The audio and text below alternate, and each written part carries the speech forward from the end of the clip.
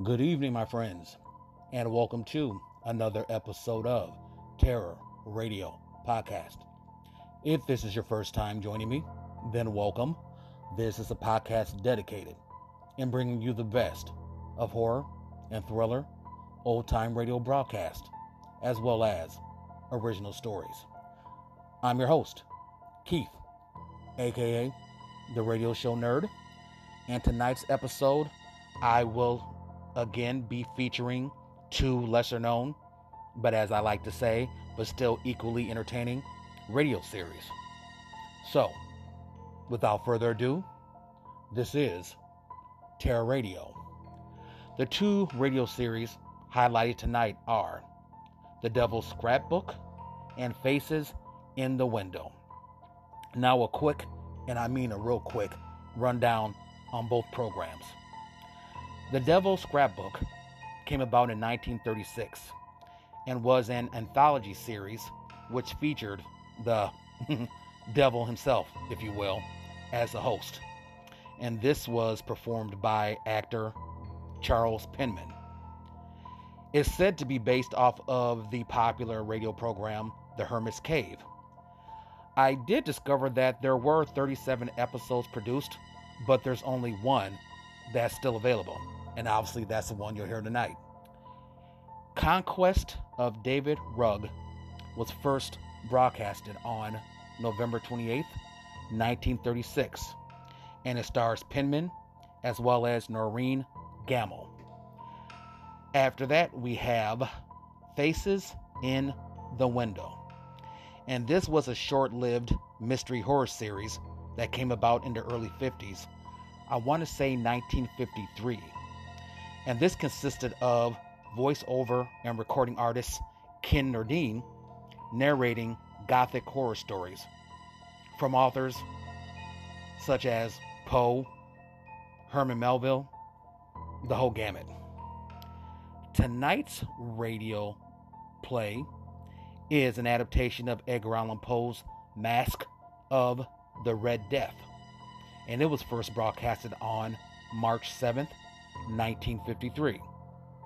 So, you all know the drill. Sit back, turn down the lights, and listen to Conquest of David Rugg, followed by Masque of the Red Death.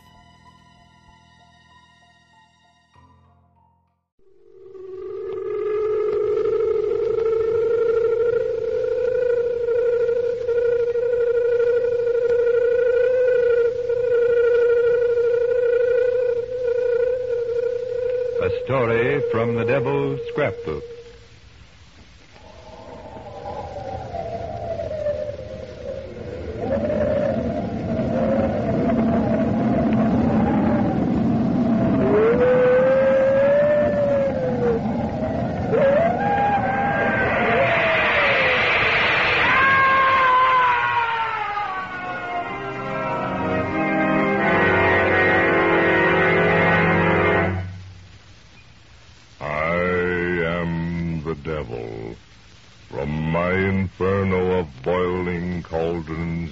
Smoking brimstone, I come to earth each Monday night to tell you a story from my scrapbook. And it's full of them. Ghost stories, weird tales of the supernatural. Yes, and murders, too. All the horrible tales of the centuries are here in my scrapbook. Listen, if you've got the nerve. But first, turn off your lights. Turn them off. There now. Listen.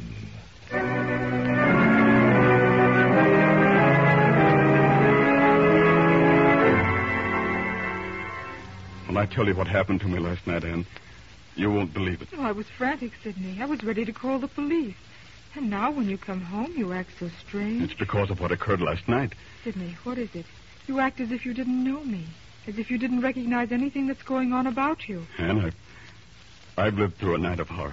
Sidney, you're trembling and white. Yes. Now, sit down in this chair and tell me what happened. Well, sometimes I think I must have fallen asleep in my car. That someone must have crept up and put me under an anesthetic. I must have dreamed all of it. All of what? All of what happened to me last night. I can still hear the woman scream. Yes. I can still hear her cry for mercy. Sidney, what are you talking about? Perhaps if I tell you, I can decide whether it was all a hideous nightmare or whether it has some semblance of truth. I was driving toward home, nearing the city. I think I know approximately how far out on the highway I was. About 15 miles. It was near 7 o'clock and getting dark. The sky was clear when all of a sudden it began to storm. But it didn't storm last If night. I'm going to tell you what happened, you mustn't interrupt me. I say, it began to storm. It was so sudden. And the thunder became louder and louder. And then the rain began to pour down, like a cloudburst. The lightning flashed. The lights on my car were useless. The windshield wiper was useless. Suddenly I realized I was no longer driving on a paved highway. I was on a dirt road, where I didn't know. The wheels on the car began to churn the mud. With a sputter, the motor stopped. The storm kept up. The lightning flashed. The rain still came down in torrents. I opened the door of the car. I got out to look about, find out where I was and what had happened. In a second, my clothing was dripping wet. I was wading in mud. Then, by a flash of lightning, I saw a strange sight. Down the road came a buggy with 2 horses. It was coming very fast. Horses and a buggy? So near the city? I couldn't believe it. But was I near the city? Where was I? And the horses and carriage came closer. As they drew nearer, I realized the driver was pulling in the reins. The buggy was coming to a stop. Whoa there. Whoa, I say. How do you do, sir? May I give you a lift out of the storm? I must have stood and stared at him, for by flash of lightning I saw he wasn't dressed like people dress today. He looked exactly like pictures of Grandfather Trent when he was a young man, and he wore a heavy beard.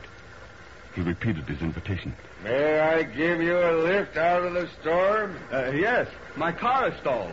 Ride with me, sir. Well, thank you, I will. You see, I'm lost. I don't know where I am. What's that?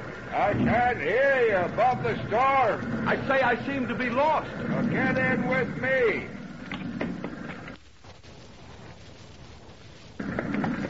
We'll soon be home, and then so you can get dry and warm by the fire. Now, giddy up. Come on. Come on. Throw the lap robe over your knees. It'll help you to get dry. Thank you. You know, this is the first time I ever rode in a buggy. You don't see many of them anymore. Well, I just came from town. There isn't a better span of horses in town than mine. No, I imagine not. Some of the milk routes still have horses and wagons. The stables were filled with fine horses, but none as good as mine. What? Giddy up. Come on. We want to get in out of the storm. Would you tell me where I am, sir? Why, of course. You're on the highway leading into town. Are you a stranger in these parts? No, I live in the city, on Beach Road. Never heard of it. It's a new subdivision, built up in the last 10 years. Well, we're nearing my home.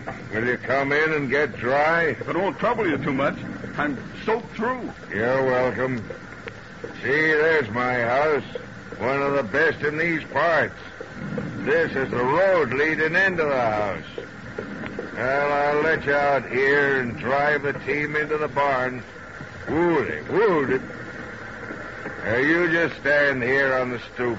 I'll let you in when I come in from the barn. Yes, sir.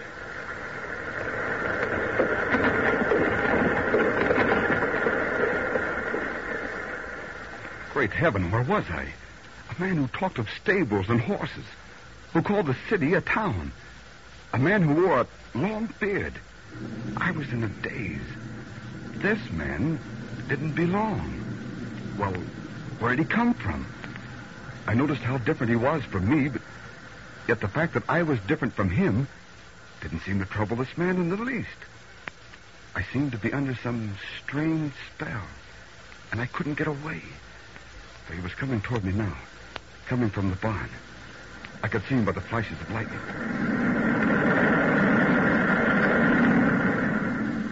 We'll go in the house now. Yes, I'll be glad to get out of the storm. It came up so suddenly. It's been storming for 10 days. I don't understand. It came up suddenly. I'll unlock the door and we'll go inside. Will you walk inside, sir? Thank you. Now, follow me. Never will I forget that house. There was a penetrating coldness about it, as if it had been closed for years, and a peculiar odor. What is it, I thought to myself? It's like an odor of a smoldering fire. Perhaps I should mention it to my queer host, but he walked ahead of me. In the darkness, the hallways were black as night. Even the lightning from outside didn't penetrate into them. Then I realized all the blinds in the house were drawn. We approached the door. He opened it. In this room, an old-fashioned chimney lamp sat on the table. And over in the corner of the room stood an old hard-coal stove. Yes, that's what it was. And in it, a small fire burned. The room was furnished with dark green plush furniture. We walked in, and my host began to speak. Will you sit down by the fire and warm yourself? Yes, I will. Thank you. Take off your outer coat. You'll dry out sooner. Dazed, I began to remove my coat. The man went over and sat down at a desk in the corner. He seemed to be done with me now that we were in the house. He ignored me, and yet I was conscious of his compelling, bead-like eyes. They were the most living thing in the room. As I walked near to the stove, I was aware the door which we just entered was opening slowly. I turned around and looked. There stood a woman. Even in the faint light of the room, I could see the terror written on her face. She clutched a shawl about her. Her hands twitched. Her hair was in disorder, as if she'd been running her hands through it in frenzied despair. She stood looking at my host. Didn't seem to know that I was in the room. She walked over toward him. Stood staring at him. David. David. What have you done with them? David, answer me. What have you done with them?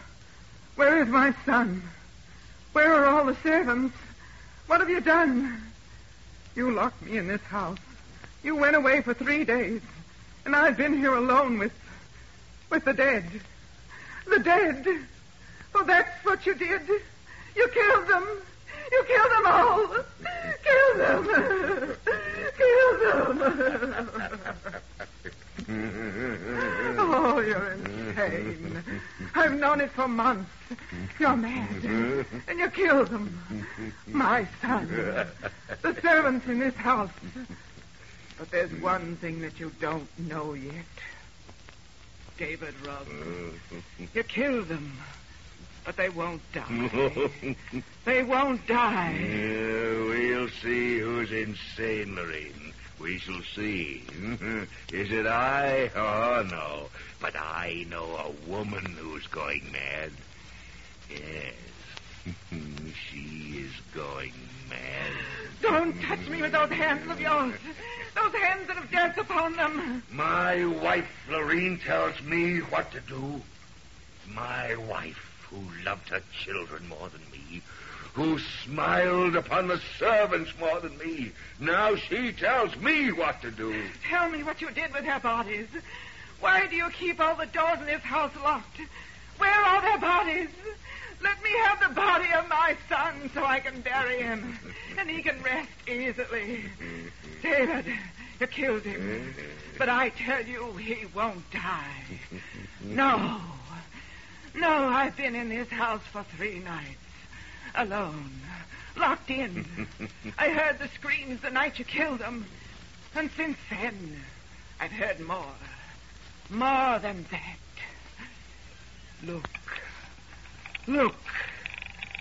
The door is opening. All by itself. You don't see anyone, do you? But David, There is someone there. Do you hear them walking? It's Mary. Mary, the servant. See? She's still going about her duties. Look. The door to the stove opens. She's banking the fire. No. She's going about her duties, even though she's dead. Because she's not buried properly. She still moves in this house. Oh, no, it's impossible. Yes. She's walking right near you. No. There's no one here. No. But you hear her walking, don't you? Yes, I hear. Look. See what's happening now. She's taking the lamp with her. That lamp. It's moving off the table all by itself. No. Mary is carrying it. See it move? As if a hand carried it. She can't be carrying it. She's dead. And you killed her. Killed her. But she won't die. Listen. Do you hear? She's walking toward the door again. And see the lamp? She holds it higher as she opens the door. You mad woman. What manner of thing have you rigged up to frighten me? I've done nothing. Not I, but you, David Rugg. What have you done with their bodies? That door closed.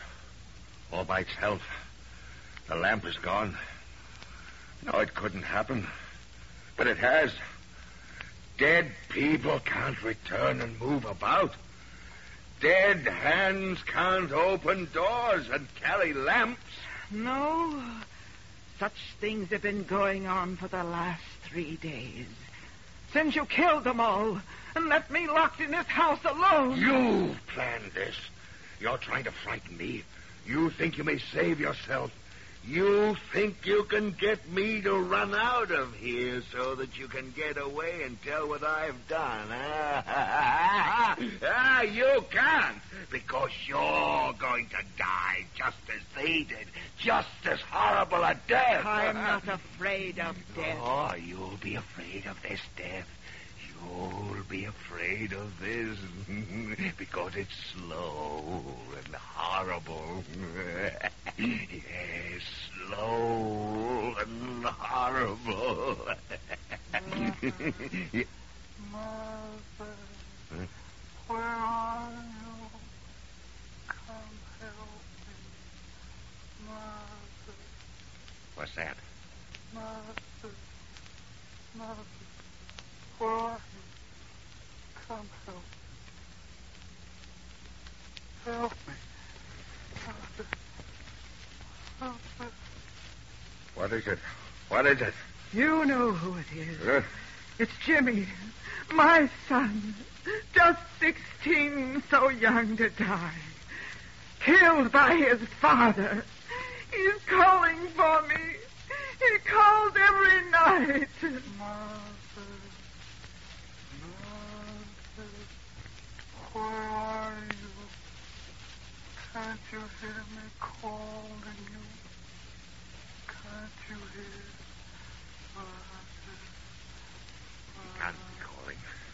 He can't be calling. This is some trick. Some trick of yours. You've brought Walter home from college. He's here in this house with you. Walter is here. Between the two of you planned this. But I'll get him just as I'm going to get you. No. Just as I'm going to kill you now. Come with me. Follow me. Let go of my arm. Come with me. I'll show you where the other bodies Oh, are. your nails are digging into my arm. Oh, David. I'll follow come you. with me. But have mercy. Come with I'll me. follow you. But you're breaking my arm.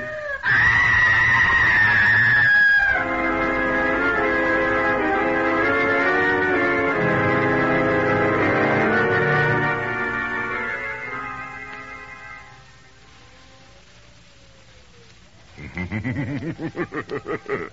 night of horror. But is it really a dream of Sidney Trent's?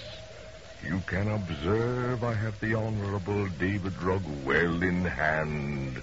And who knows but that Sidney himself may fall into my toils. Doesn't he sound a bit insane with such a fantastic tale? Well, it's all right here in my scrapbook. You will know. Now, what do you suppose has happened to the servants? And the boy Jimmy of the Rugg family? Listen while Sidney Trent continues his engrossing account of this night of horror.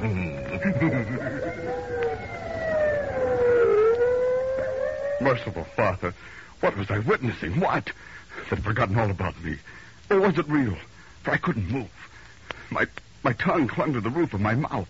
Perspiration stood out of my forehead. And yet I couldn't move. A man who killed a demon.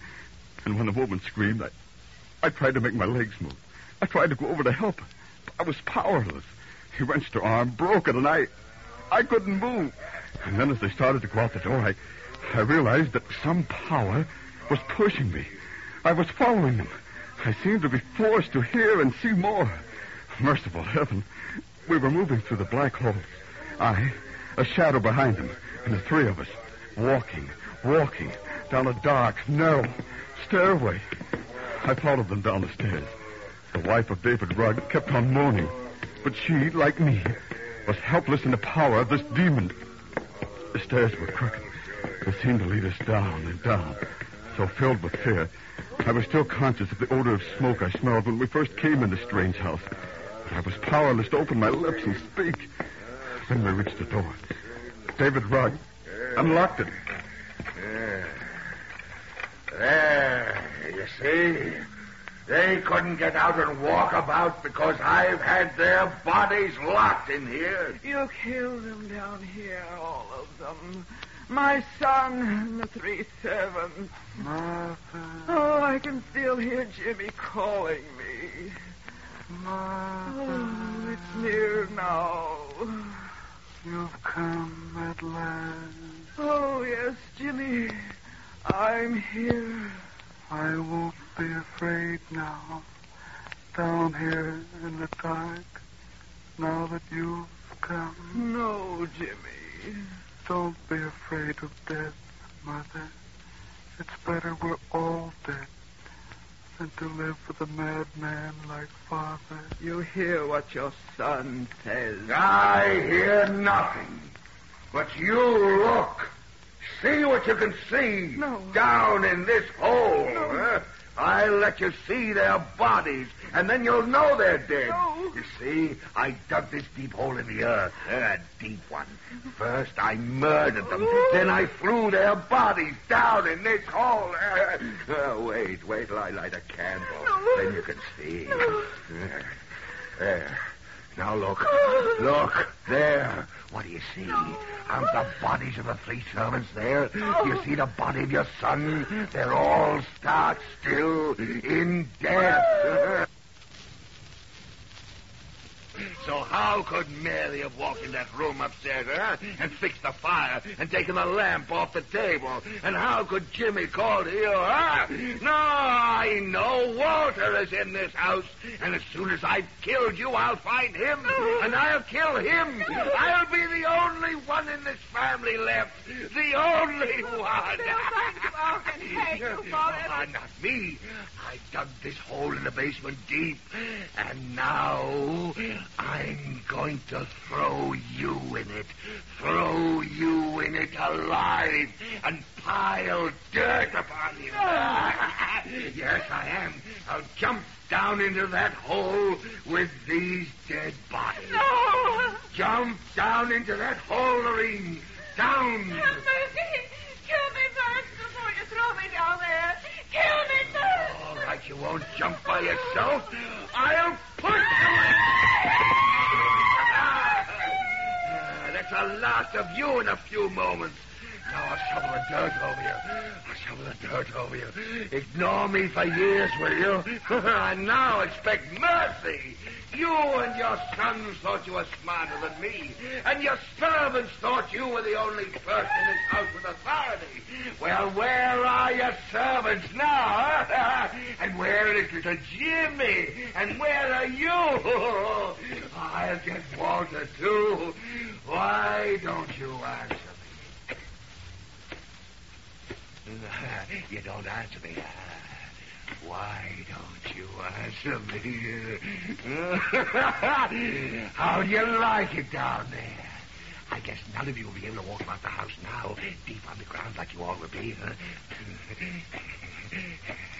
And now I'll pat it all down. I'll pat the earth down good. And no one will find you now, and no one will suspect me. What's happening? What is it? There's smoke coming down here. This house is all afire. I've got to get out of here. This house is burning. Help! I've got to get out of here. The house was afire. Yes, I ran, too, up the stairs. I started for where I thought the outside door was.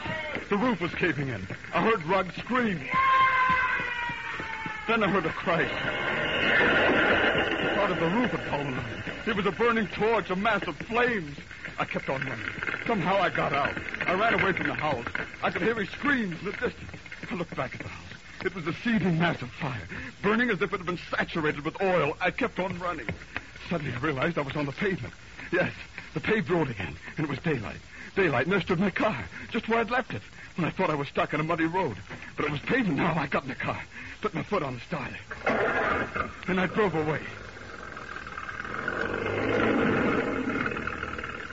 I came home, walked in the house, told you the story, and now I know I didn't dream it. It actually happened, Anne. We've got to get right back there and find that house that burned down last night.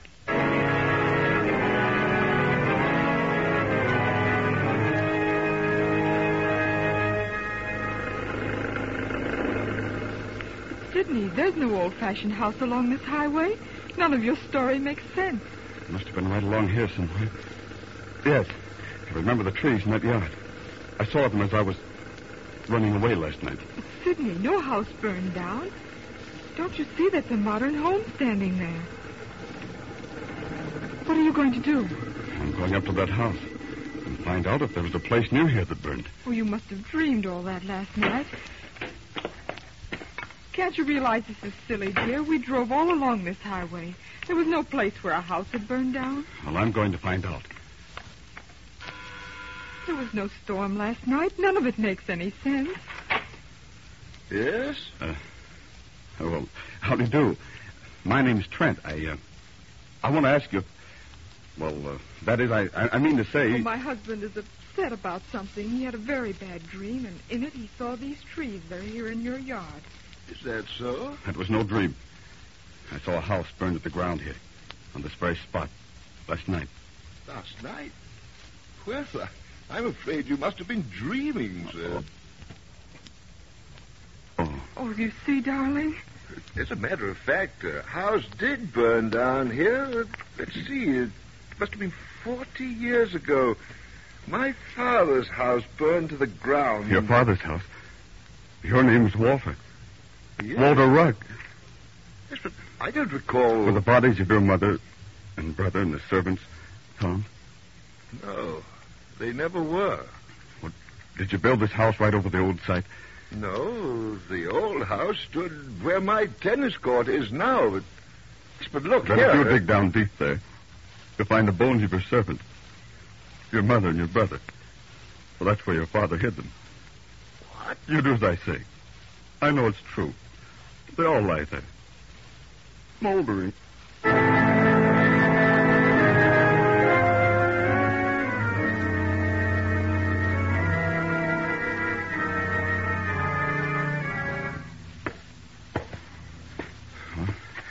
ought to be just about in the place right now.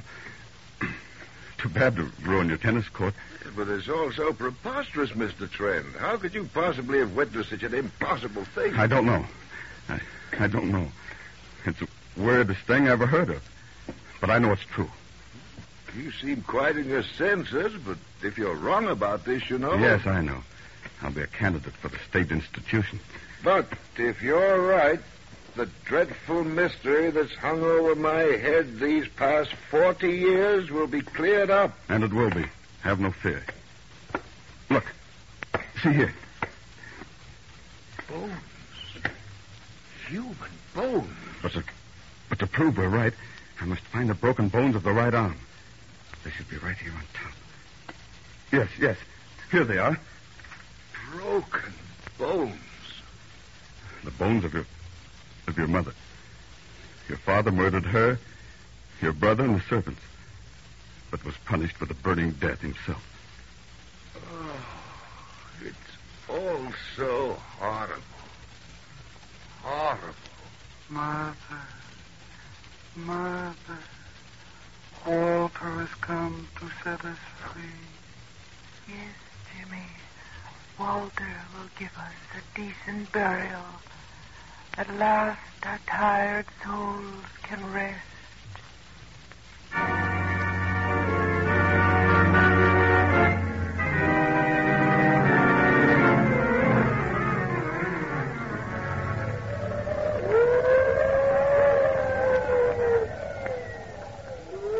And Sidney Trent's night of horror was not a dream. Through some strange force, he went back through 40 years to witness one of the most masterful exploits, the conquest of David Rugg. And a pretty tale, too, don't you think? Now, turn on your lights. Turn them on.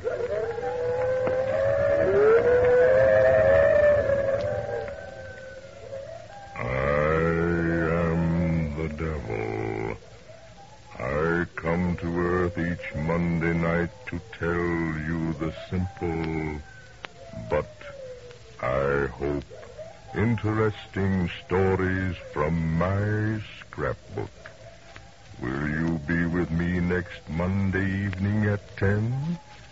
I'll be expecting you.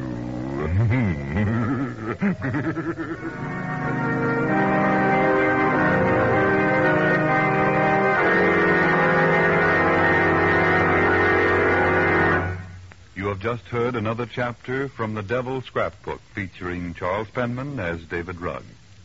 If you like stories of the supernatural, join the Devil next week at the same time.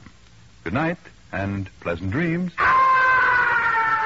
This is the Mutual Donley Broadcasting System.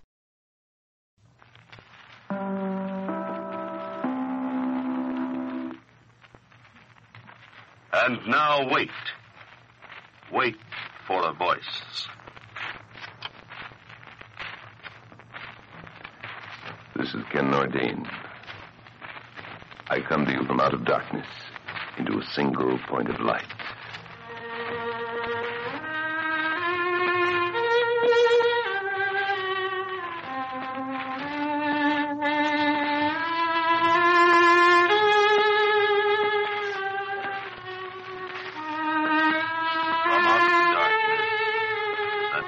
To this turn of midnight and enters the long, lonely road to dawn. From this deep darkness, the mind accepts a single point of concentration. The senses are sharpened to it. All else is blacked out.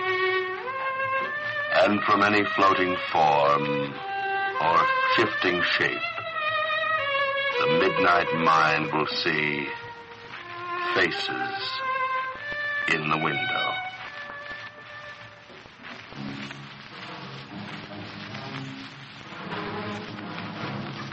The Red Death had long devastated the country.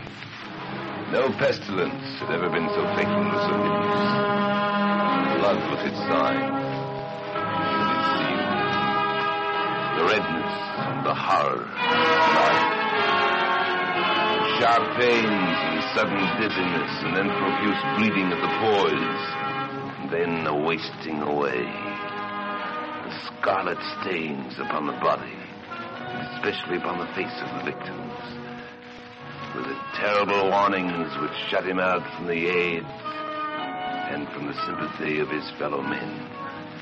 And the entire onslaught, its progress and fatal ends, took but half an hour. But the Prince Prospero was unafraid. He was happy in his own security. He put in plans for escape from the bleeding death, for he was beyond the fate of the helpless and the common victims of his kingdom. When his dominion was half depopulated by the spreading plague, he summoned to his presence 1,000 healthy and light-hearted friends from among the knights and the women of his court. And with these he retired to the deep seclusion of one of his castles. Now this was an extensive and magnificent structure, the creation of the prince's own eccentric taste. A strong and lofty wall encircled it. With this wall had gates of iron. The guests, having entered, brought torches and massive hammers and welded the bolts.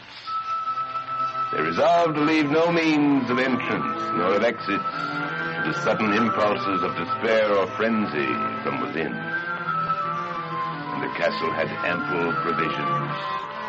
With such precautions, the courtiers might defy this dread disease. The external world, less fortunate in it, could take care of itself. In the meantime, it was folly to grieve and to think. The prince had provided every form of pleasure and self-indulgence. There were clowns, ballet dancers, magicians. There were musicians, and there was beauty. And there was wine. All of these and security were locked inside. Outside on the open plain, there was the Red Death.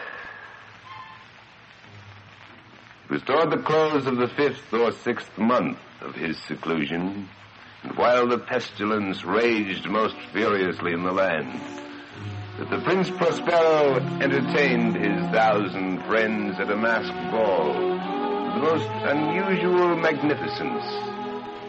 It was a voluptuous scene, that masquerade. But first let me tell you of the rooms in which it was held.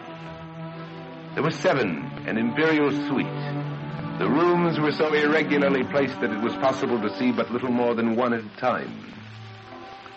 With a sharp turn at every 20 or 30 yards, and at each turn a novel effect.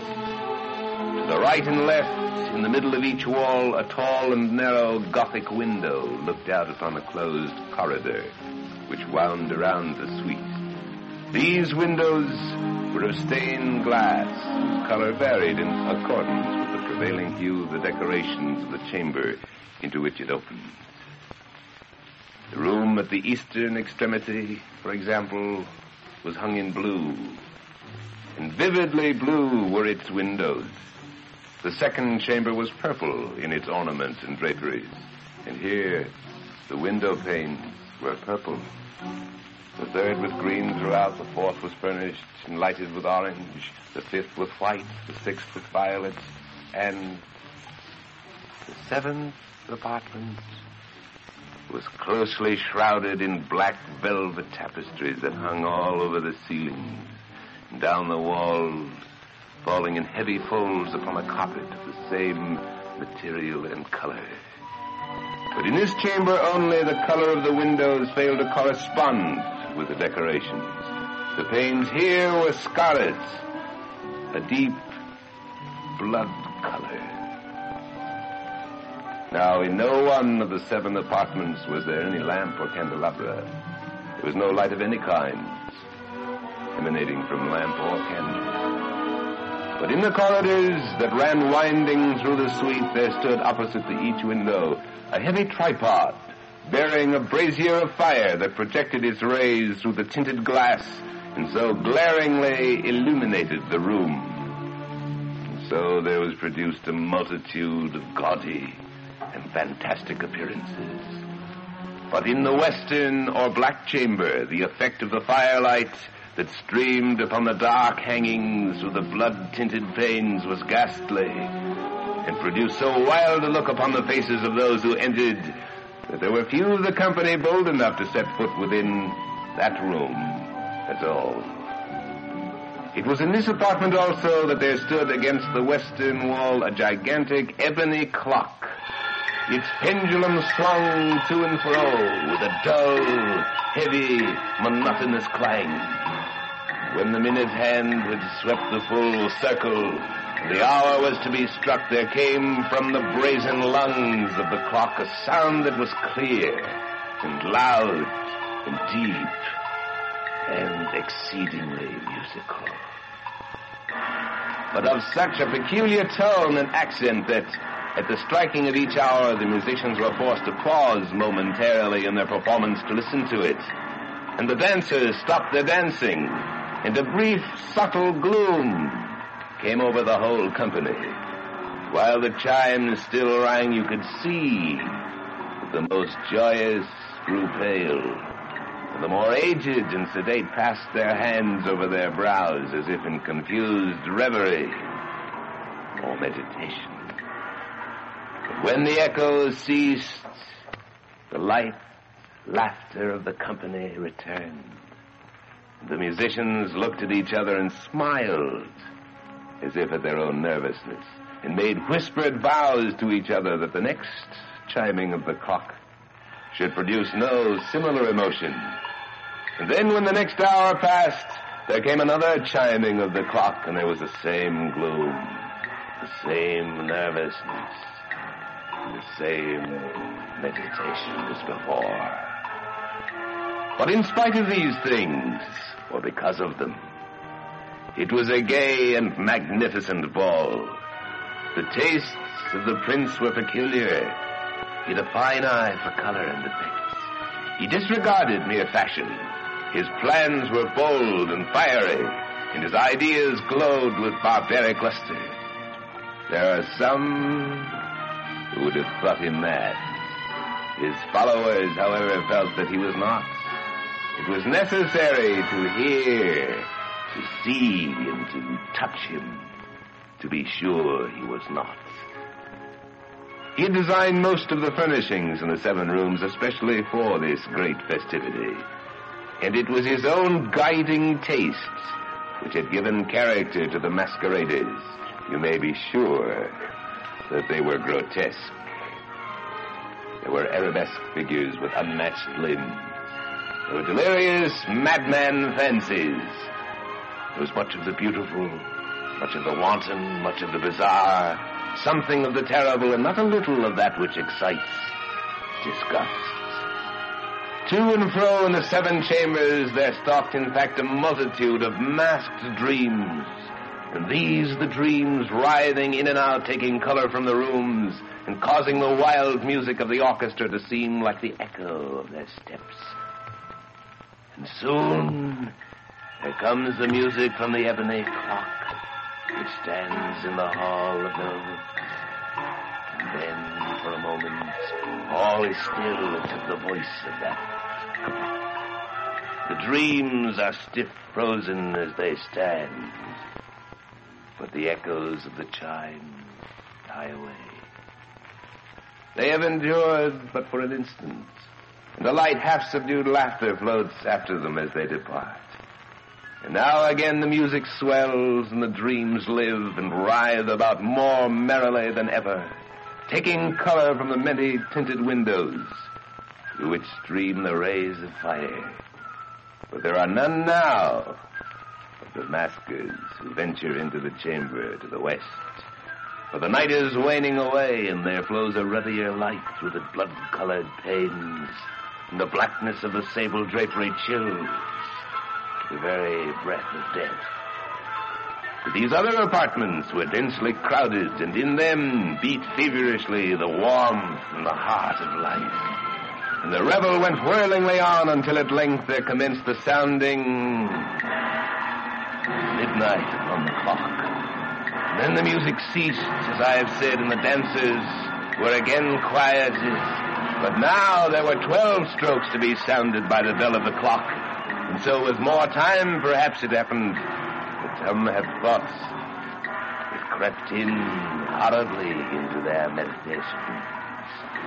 And perhaps, too, it happened that before the last echoes of the last chime had sunk into complete silence,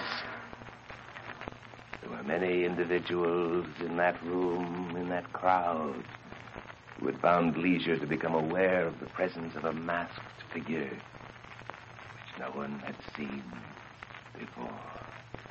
And the rumor of this new presence was whispered around. And soon there arose from the whole company a buzz, a murmuring, an expression of disapproval and surprise, and then finally of terror and of horror and disgust. An assembly of fantasies such as I have painted. It may well be supposed that no ordinary appearance could have excited such tension. There was no limit imposed on the masquerades that night. The figure in question had out-Heroded Herod, had gone beyond the bounds of even the prince's boundless taste. There are chords in the heart of the most reckless which cannot be touched without emotion. Even with the hopelessly lost, to whom life and death are equally a jest, there are matters of which no jests may be made. The whole company of wild revelers, in fact, now seemed to feel that in the costume and bearing of this stranger, there existed neither wit nor propriety. The figure was tall and gaunt and shrouded from head to foot in the garments of the grave. The mask which concealed the face was so nearly to resemble the countenance of a stiffened corpse that the closest scrutiny could not have detected it. Yet all this might have been endured, if not approved, by the revelers. But the masquerader had gone so far as to assume the type of the Red Death. His costume was dotted with blood, and his broad brow and all the features of his face were sprinkled with a scarlet horror. When Prince Prospero saw this spectral image, he first shuddered in terror and distaste, but in the next moment, his brow reddened with rage. He shouted to the courtiers near him, "Who dares insult us with this blasphemous mockery? Seize him and unmask him, that we may know whom we hang at sunrise on our battlements." It was in the eastern or blue chamber that the Prince Prospero stood as he spoke these words. They rang throughout the 7 rooms loudly and clearly, for the prince was a bold, robust man, and the music had become hushed at the waving of his hand. It was in the blue room where stood the prince, with a group of pale courtiers by his side. At first, as he spoke, there was a slight rushing movement of this group toward the intruder. And from a certain nameless awe with which the masquerader inspired the whole party, there was none who dared put forth his hand to seize him, so that he passed untouched within the yard of the prince, while the vast assembly, as if with one impulse, shrank from the centers of the rooms to the walls. He made his way uninterruptedly, and with a solemn and measured step, walked through the blue chamber to the purple, through the purple to the green, through the green to the orange, through the white to the violet, before a decided movement had been made to stop him. It was then, however, that the Prince Prospero, maddening with rage and shame at his own momentary cowardice, rushed hurriedly through the 6 chambers, though none followed him, for the deadly terror had seized them all. He held a dagger above his head and had approached within 3 or 4 feet of the retreating figure, who had just reached the edge of the velvet apartment, when the figure suddenly turned and confronted him. There was a sharp cry, and the dagger dropped gleaming upon the sable carpet, and in the next instant the Prince Prospero fell dead. And then, summoning the wild courage of despair, a throng of revelers threw themselves into the black apartment and, seizing the masquerader whose tall figure stood erect and motionless, tore violently at his mask and costume. And they fell back like a rushing wave, gasping in unutterable horror, for beneath the grave shrouds and the corpse-like mask, there was no tangible form. Now they understood the presence of the Red Death. He had come like a thief in the night, come to strike down the high in their security and the low in their desolation. And one by one the revelers dropped in the blood-smeared halls of their revel, and each died in the despairing posture of this fall. And the life of the ebony clock went out with that of the last, and the flames of the tripods expired, and darkness and decay and death has illimitable dominion over all.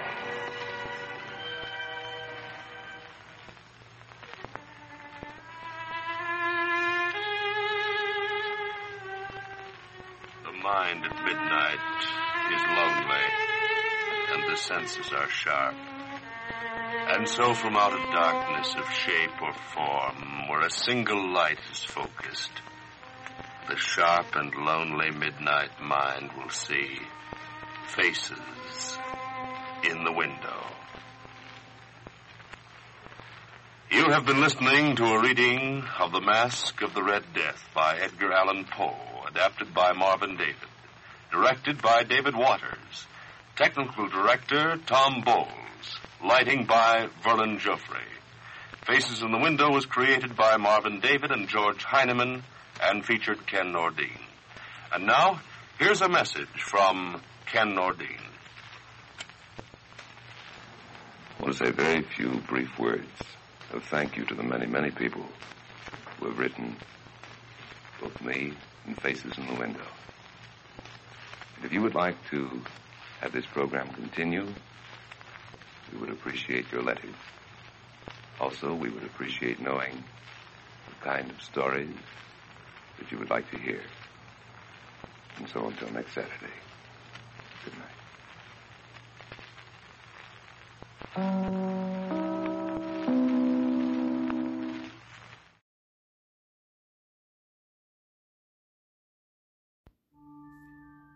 Well, that's the show for tonight.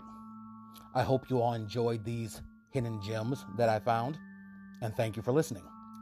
And remember, you can find me on Facebook at facebook.com/terror1970, or you can find me on Instagram at Radio Show Nerd, or on Twitter at Radio Show Nerd 1.